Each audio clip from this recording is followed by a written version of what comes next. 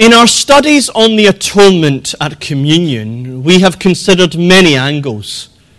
Christ's divinity and humanity, God's attributes on the cross, active and passive obedience, redemption, propitiation, and Christus Victor. But one aspect we have not adequately discussed and studied is the kind of humanity necessary for atonement.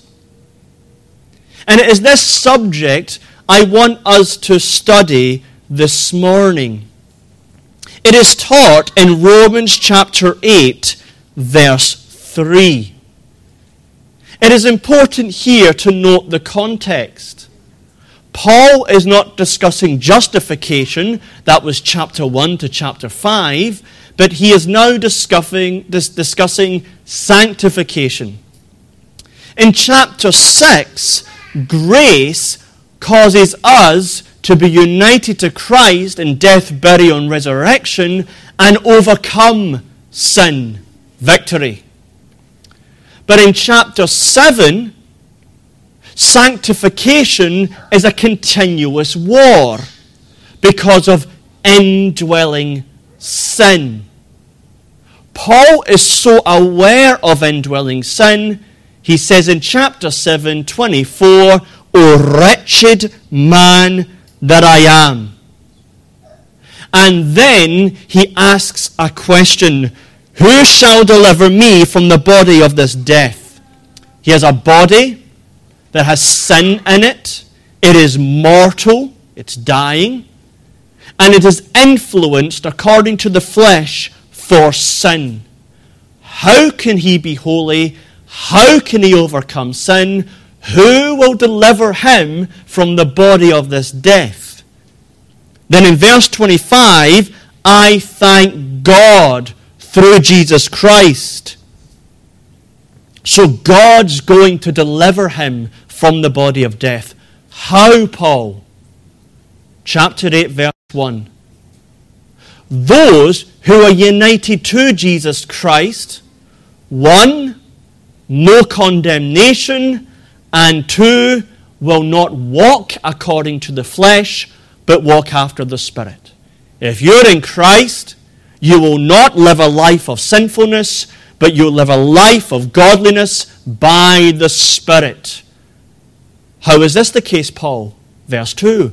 For, because the law, that's not speaking of the moral law, but a principle, a power, the principle and power of the Spirit of life in Christ Jesus has made us free from the principle and power of sin and death. The Holy Spirit has entered the believer, delivered us from the power of sin, and now we have spiritual life and will walk in obedience towards God.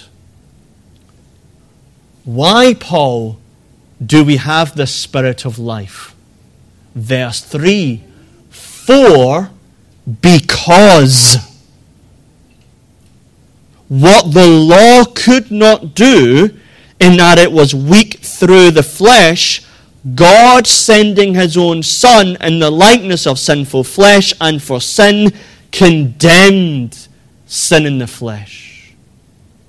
How was Paul delivered from the bondage of death? How was Paul delivered to overcome sin? Because of the kind of flesh that was condemned in Christ Jesus. And therefore, we will look at verse 3 and the subject under 3 headings.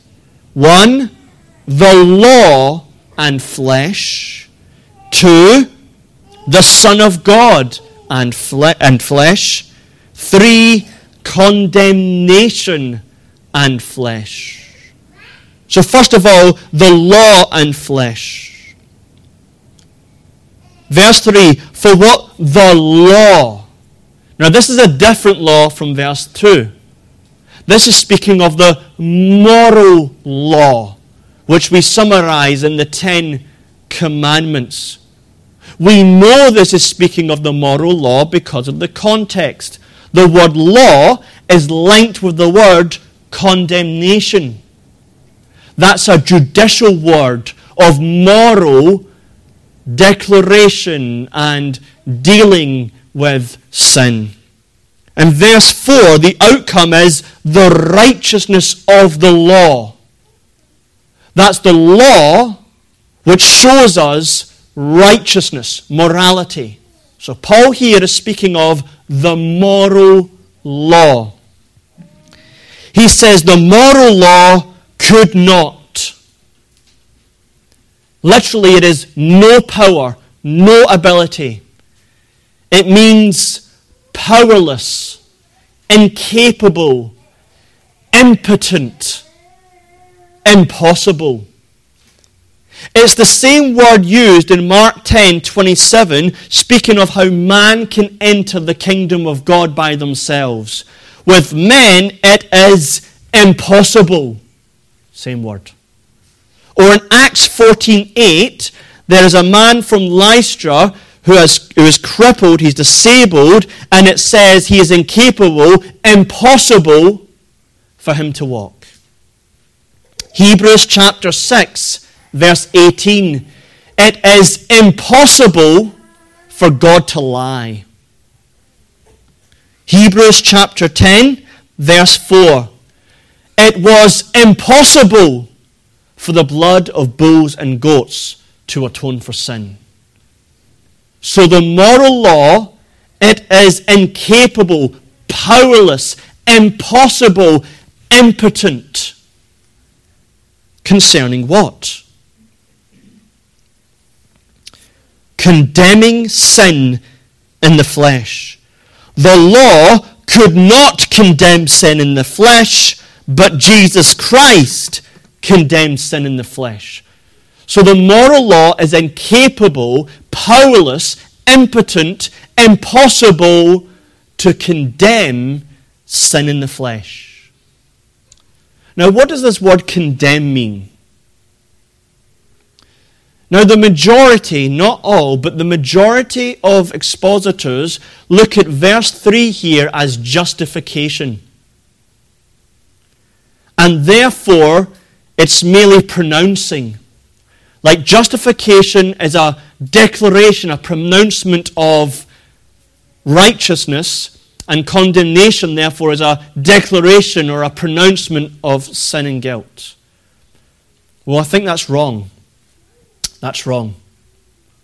Condemnation here does not mean merely to pronounce, but to execute the sentence of judgment.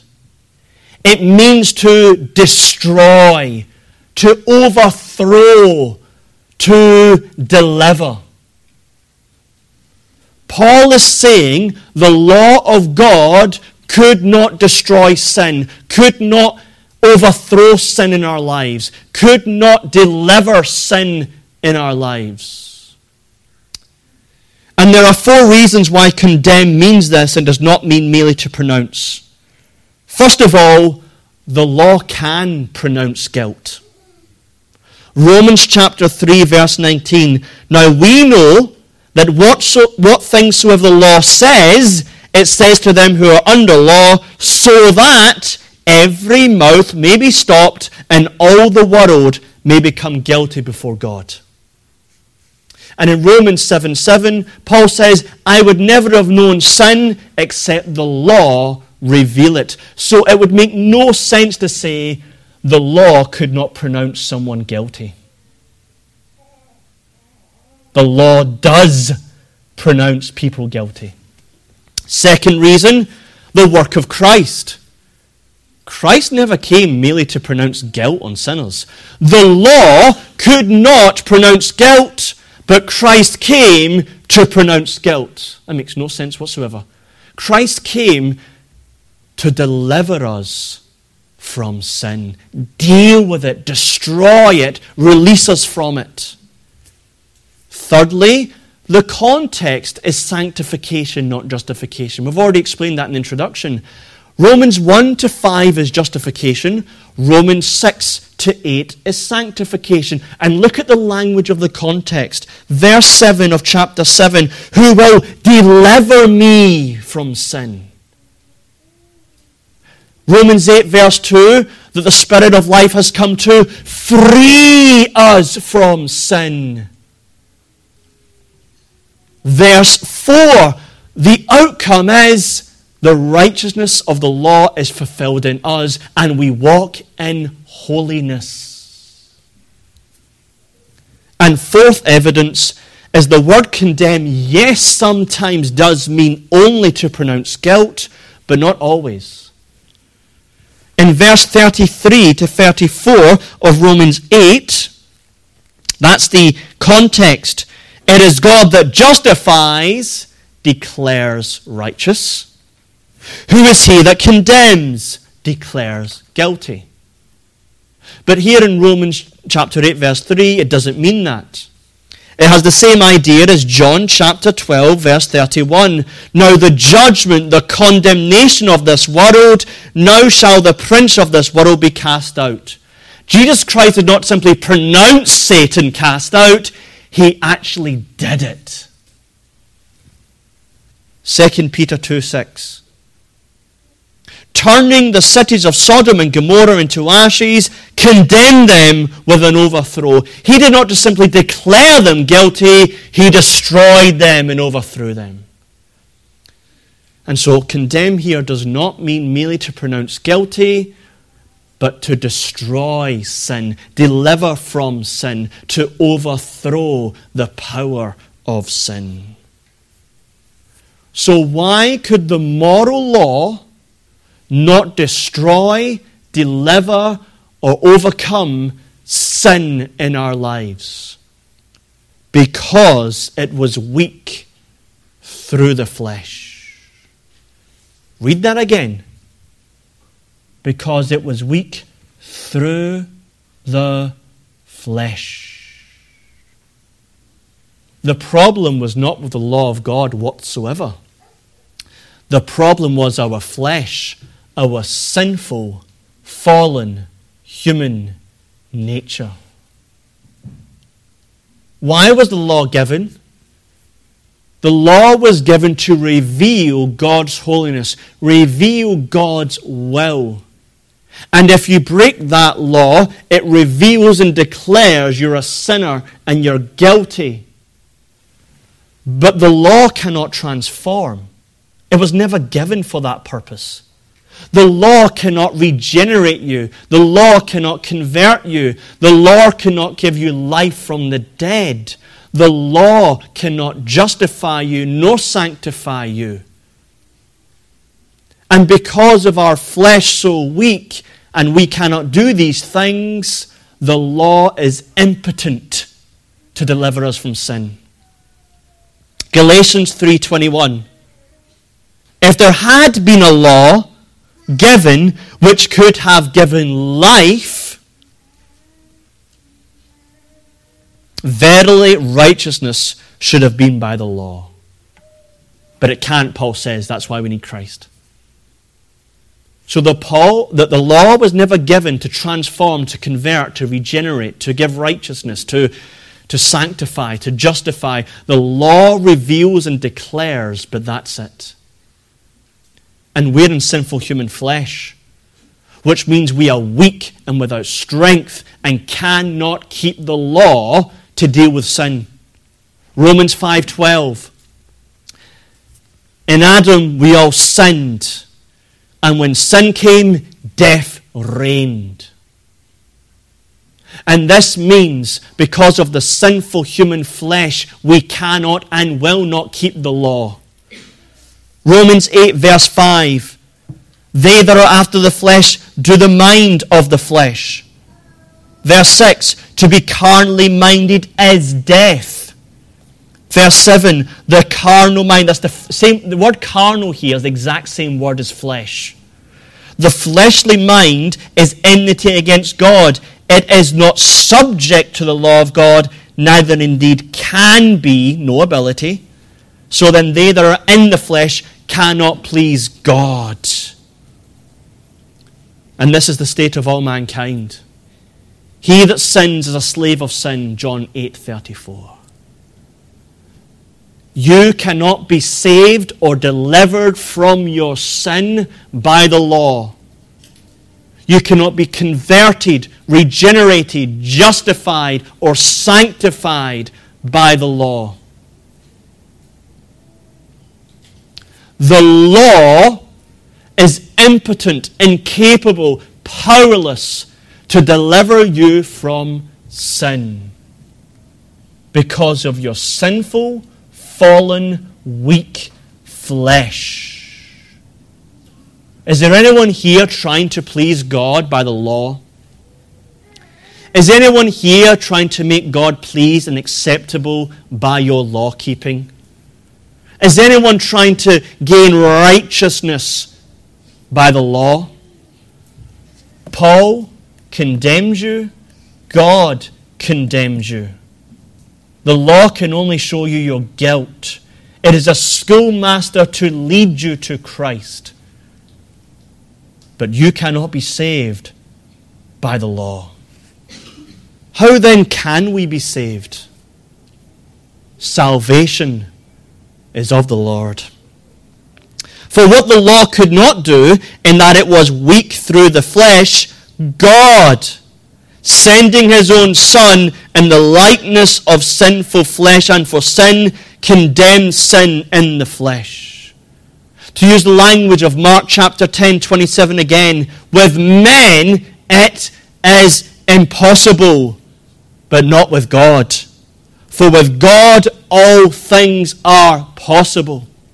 God is the source, agent, and end of salvation. Salvation is to the glory of God alone, because God alone saves sinners.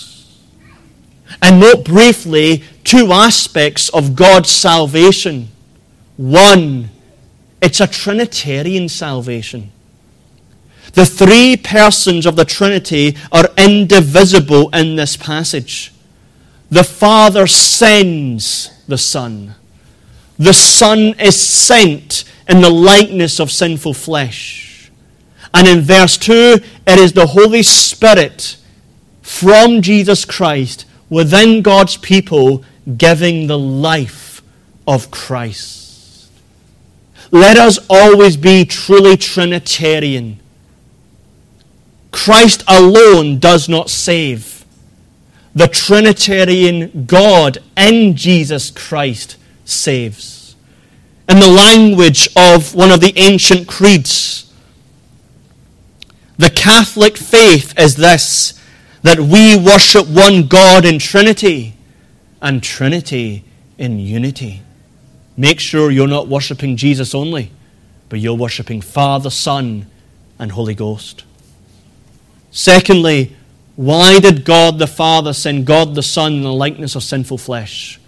It doesn't say here, does it? But we all know the answer, love. For God so loved the world, He gave His only begotten Son. 1 John 4, it's not that we loved God, but that He loved us and sent His Son. Thomas Watson, Christ's taking flesh was a plot of free grace and a design of pure love. God Himself, though almighty, was overcome with love. Christ incarnate is nothing but love covered with the flesh. You, in your weakness and in your sinful nature, cannot be saved. God, in His love, sends His Son. But Paul's emphasis here is not merely that Christ was a true human, but what kind of humanity. Look at the language here. The likeness of sinful flesh. If you know Paul, you know he doesn't use that language.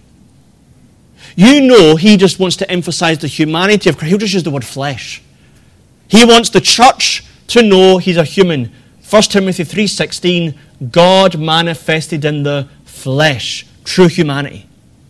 But he doesn't want the Romans, and he doesn't want us to know merely that Christ came in true humanity. He wants us to know the kind of humanity. Does it matter? Is it even relevant? Have you ever asked that? What kind of humanity did Christ come in?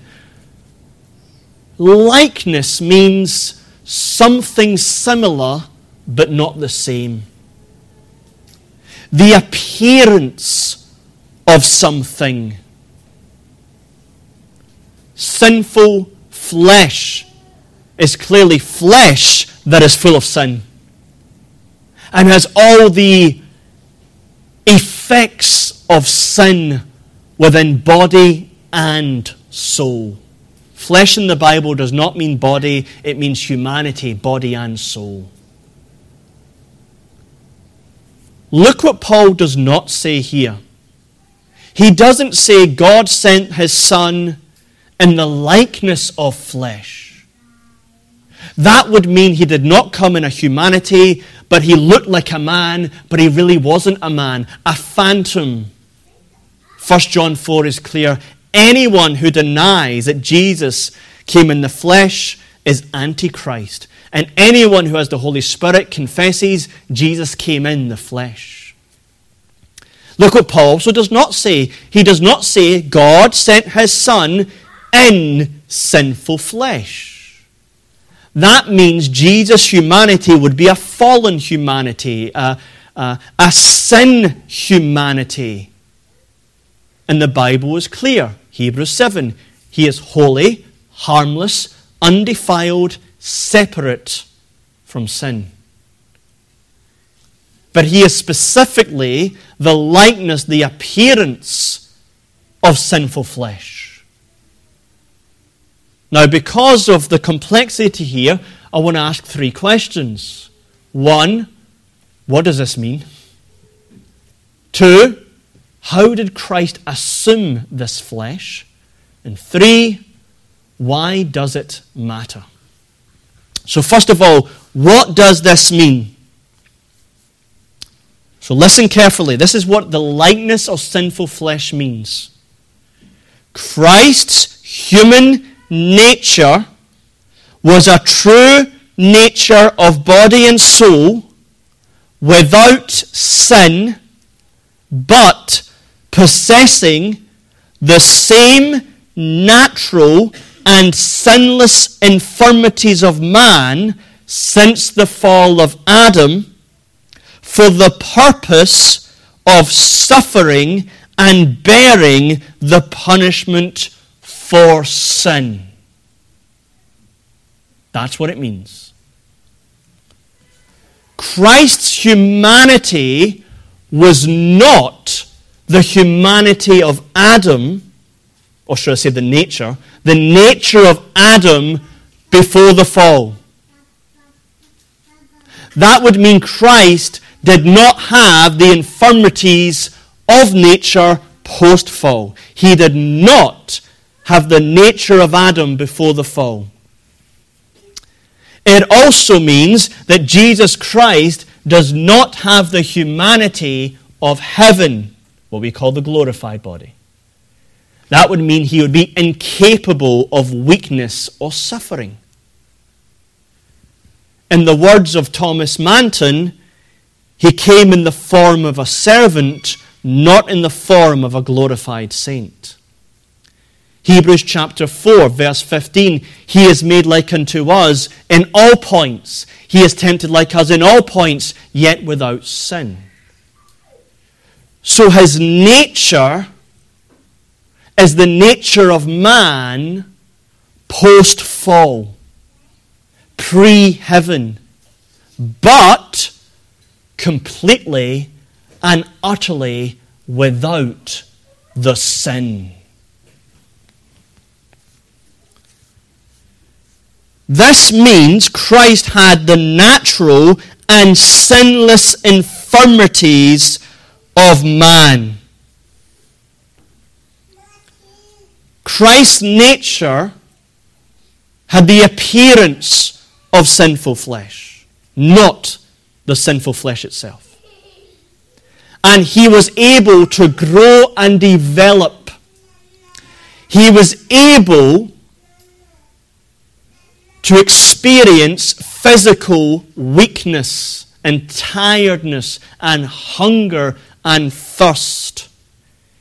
He was able to experience sadness, sorrow, and grief. He was able to experience fear. He was able to suffer in body and soul. He had a mortal body. A. Hodge. Christ had a nature like our sinful nature, but not itself sinful. Christ took our physically dilapidated nature, subject to the infirmities which sin had brought into it. And the purpose, of course, is the ability to bear the punishment for sin on our behalf. But here a question is often brought up. Was Christ able to be sick or to catch diseases? And the Orthodox Church history all say with one voice, no. I have never read a single author who said Christ was able to be sick or diseased. Patristics, medieval, reformers, Puritans, 19th century, every one Orthodox has said no. Now why? First of all, Christ took on only the necessary infirmities in order to receive the punishment for sin. He did not take on every infirmity. For example, lust. Lust is an infirmity of the natural man. Christ was unable to lust. So he didn't take it all. Secondly, Christ took upon himself sinless infirmities, the appearance of sinful flesh. Sickness and disease is due to sin in the body.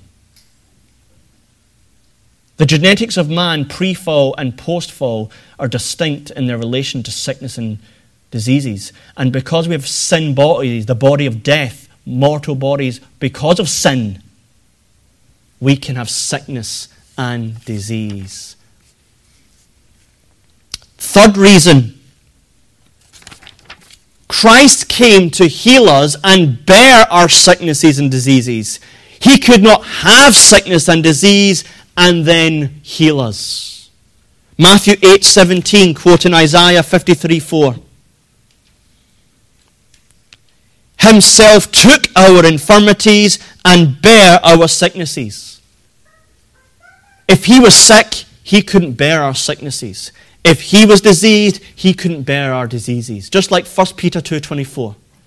If Christ had sin, then he would not be able to bear our sins in his own body on the tree. Fourth reason, Christ is the Lamb of God without spot and blemish. In Hebrews 9:14, he offered himself unto God without spot nor blemish. And therefore Jesus Christ was not able to be sick nor diseased, or he would need an atonement for sin himself. But he had a true humanity, and the kind of humanity is not pre-fall, is not glorified, but our humanity in the appearance of sinful nature with the necessary, natural, sinless infirmities for the punishment of sin. How did he assume this nature? For this we must come to the incarnation. Luke chapter 1, verse 35. The Holy Ghost shall come upon thee, and the power of the Highest shall overshadow thee. Therefore also that holy thing which shall be born of thee shall be called the Son of God. First of all, this was a virgin birth. a virgin birth. Christ has no earthly father. He has no earthly seed as the progenitor in the womb of Virgin Mary. This means that Adam's guilt could not be imputed to Mary. This is why the historicity of Adam and the literal history of Genesis 1-3 is necessary for the gospel. You deny it, you deny the gospel of Jesus Christ, and you deny the necessity of the virgin birth.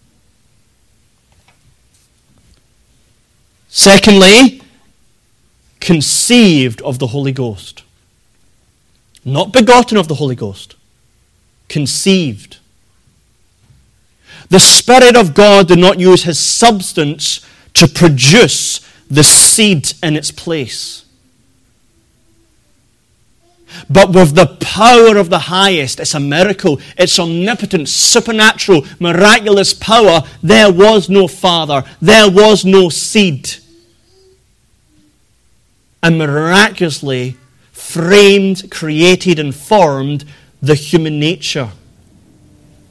Francis Turretin, the Italian Protestant, the Spirit acts here not materially, but only efficiently, by power, not seed, by might, not intercourse, so that he was conceived from the power of the Spirit, not from the substance of the Spirit, nor by generation, but by blessing and consecration.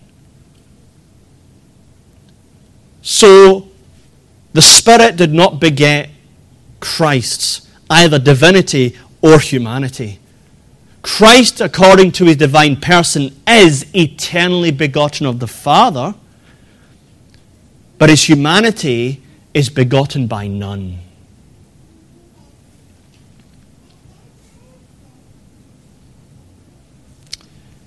And he was born of the Virgin Mary. The substance of Christ's human nature is not heavenly. It's not from the Logos. It's from Mary's own human nature. It says in Luke 1:35 that born of thee, born from thee. Or later in the chapter, it speaks about how the child Jesus is the fruit of the womb. Or Galatians 4:4, God sent the Son made of the woman. This is important because heretics in various guises have said Christ's humanity was not Mary's humanity, but a ex nihilo, created out of nothing humanity, and that is wrong. Christ's humanity was not created ex nihilo, out of nothing, but created out of the substance of Mary. Which means Jesus Christ truly is the Son of God and the Son of Mary.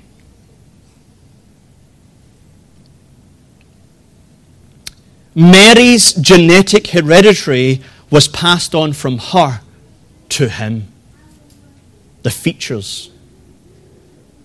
Mary's chromosomes were passed on to Jesus of Nazareth, with the Holy Spirit miraculously creating the Y chromosome. The antibodies of a mother passed on to the child, the exact same between Mary and Jesus in the womb. If you did a DNA test with Jesus of Nazareth, you would see the genetic link to Mary, to David, to Abraham, to Adam.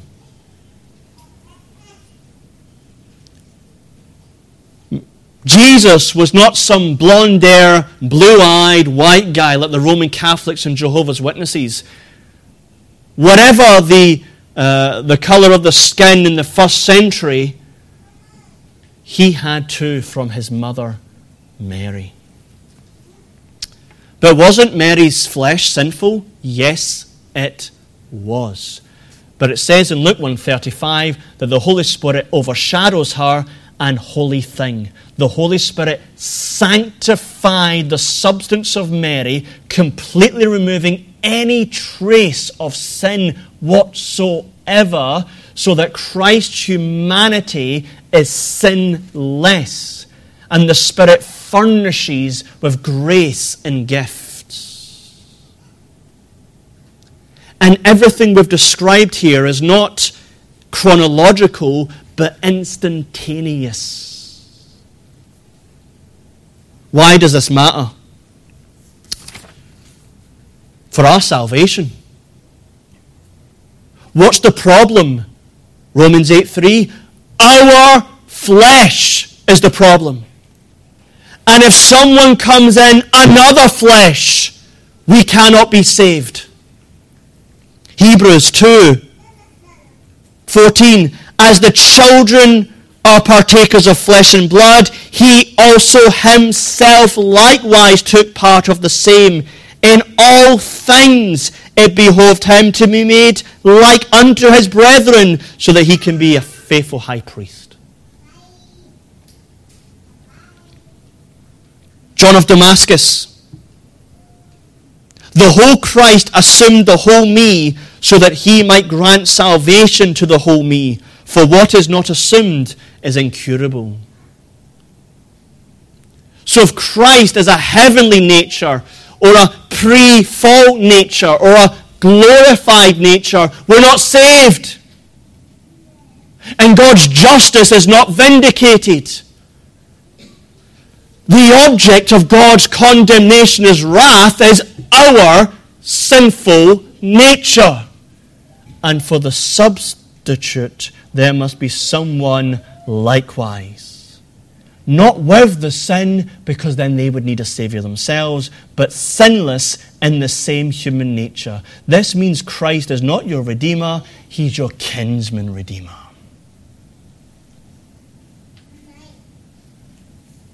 This is why He can sympathize with you. He knows what it's like to have a weak, infirm human nature.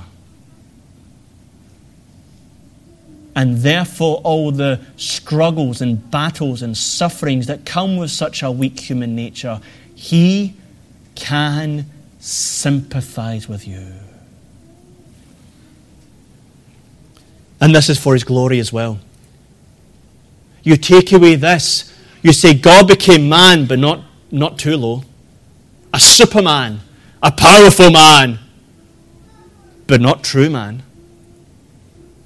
But God is so glorious, He came as close to sin as possible without actually ever being sin, in that sense. Christ's nature is so close to sinful nature, but it's never ever sinful nature. That's the depths of the humiliation of the holy God for you, brother and sister. But now thirdly, condemned or condemnation in the flesh. He came for sin, condemned sin in the flesh.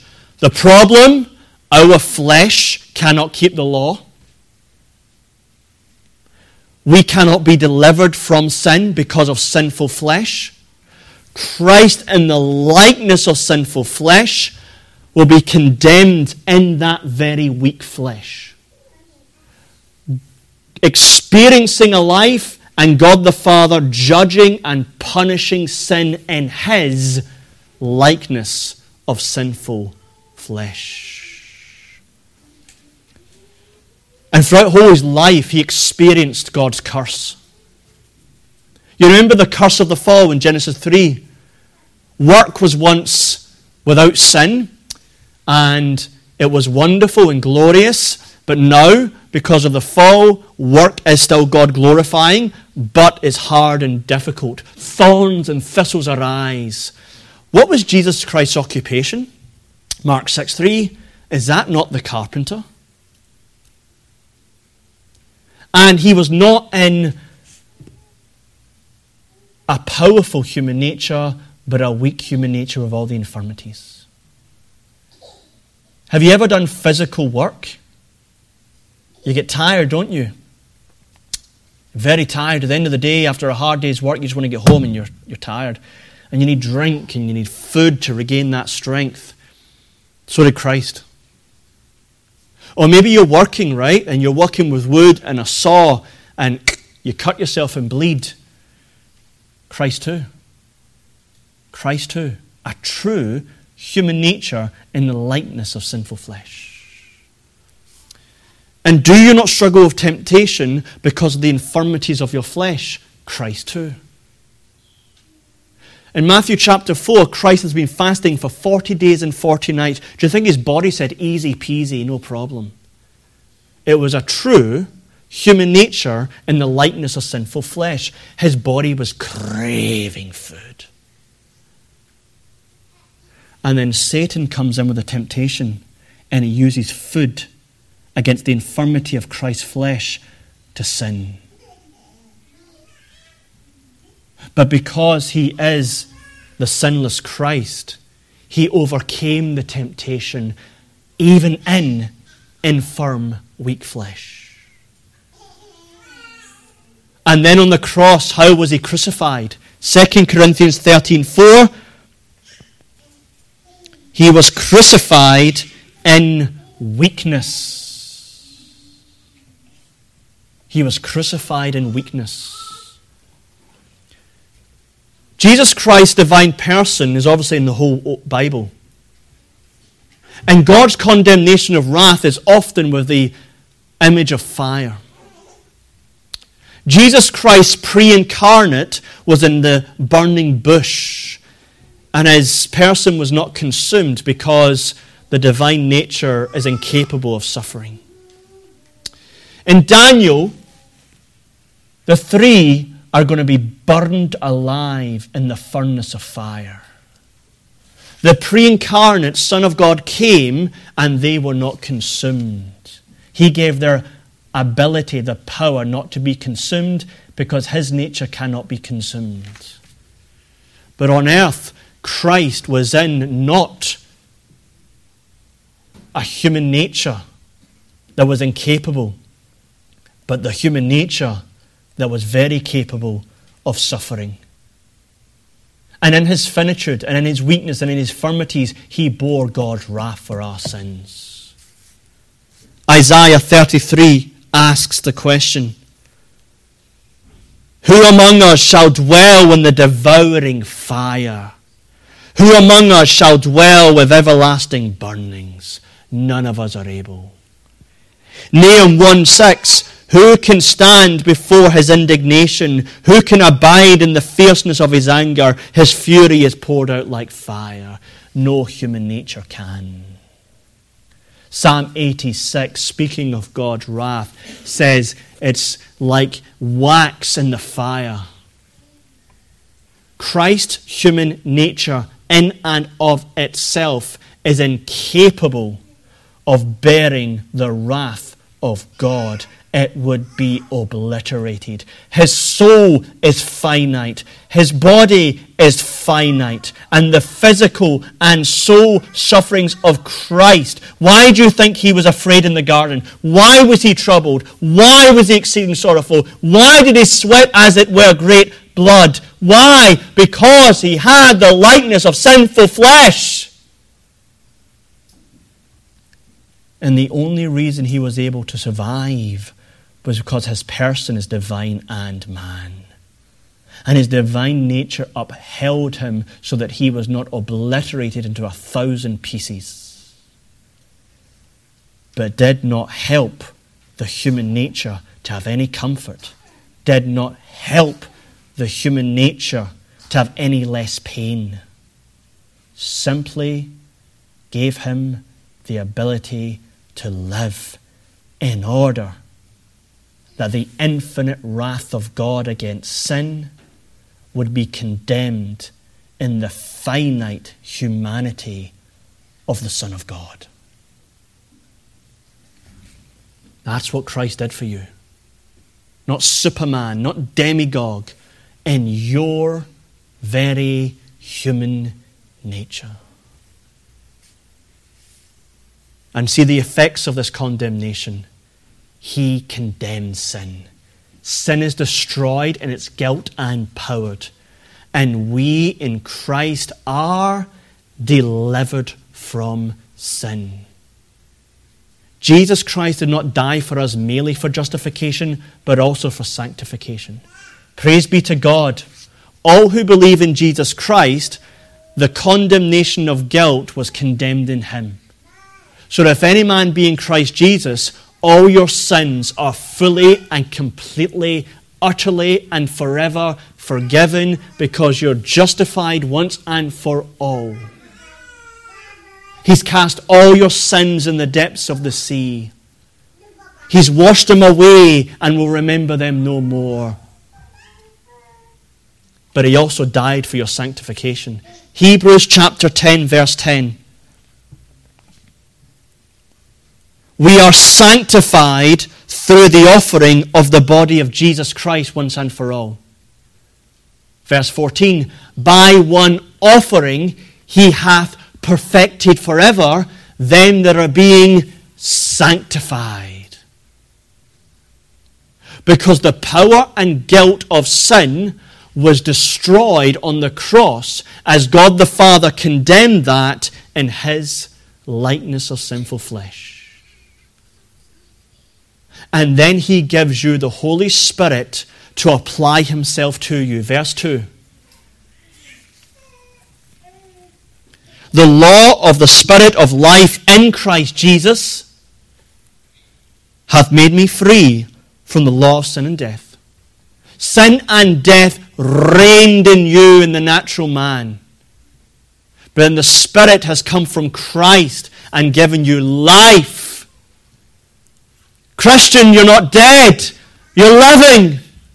You once were dead, but now you're alive. You once were unable, now you're able. Once you were not willing, now you're willing. You hate sin and you love holiness. You hate rebellion and you love God, and you love the Father, and you love the Son, and you love the Holy Spirit. And the Holy Spirit's in you to live a life for God. Verse 4. So that the purpose for the righteousness of the law might be fulfilled in us, who walk not after the flesh, but after the Spirit. That law can only tell you what is righteousness. It can only tell you what is pleasing in God's sight. And when you have Christ condemning sin in the flesh and giving you the Spirit of life, now you will love the law with your heart. Not for justification, for sanctification. And you will now see the law lived out in your life. Love God and love neighbour. You love God and you trust in him alone. You love God and you respect and honour his name. You don't take it in vain. You love God, you worship him as he commands, as not as man pleases. You love God, therefore you keep the Sabbath. You love neighbour, so you honour your parents and superiors. You love your neighbour, and so there's protection of life, and there's contentment and not covetousness, and there's protections of people's names and reputations rather than murder. You hate hating other people. You hate mocking other people, and you love them, so on and so forth. And that's because Christ, sin was condemned in his likeness of sinful flesh. And you have a body, you have a human nature. And though you are regenerated, that's why Paul's struggling in Romans 7, though you are regenerated, you still have that indwelling sin, those weaknesses and infirmities, but do not fear, because you have the Holy Spirit. As the Holy Spirit sanctified the substance of Mary in her womb, as the Holy Spirit led, guided, graced, and gifted the infirm human nature of Jesus Christ, he is given to you in your infirm, weak nature and your sinful nature. And the Spirit of God will overcome, sanctify, mortify, vivify, until you're glorified. And as Christ rose from the dead, he no longer had the body, the nature and the likeness of sinful flesh. It was now glorified, incapable of suffering, incapable of dying. And your body, your human nature will be made likewise, Philippians 3. And you will live forever in the same human nature of the glorified Christ forever. This is what God has done for you out of grace, mercy, and love. And it was accomplished not merely because Christ had a true humanity, but the kind of humanity. And sin now is condemned. Let us pray.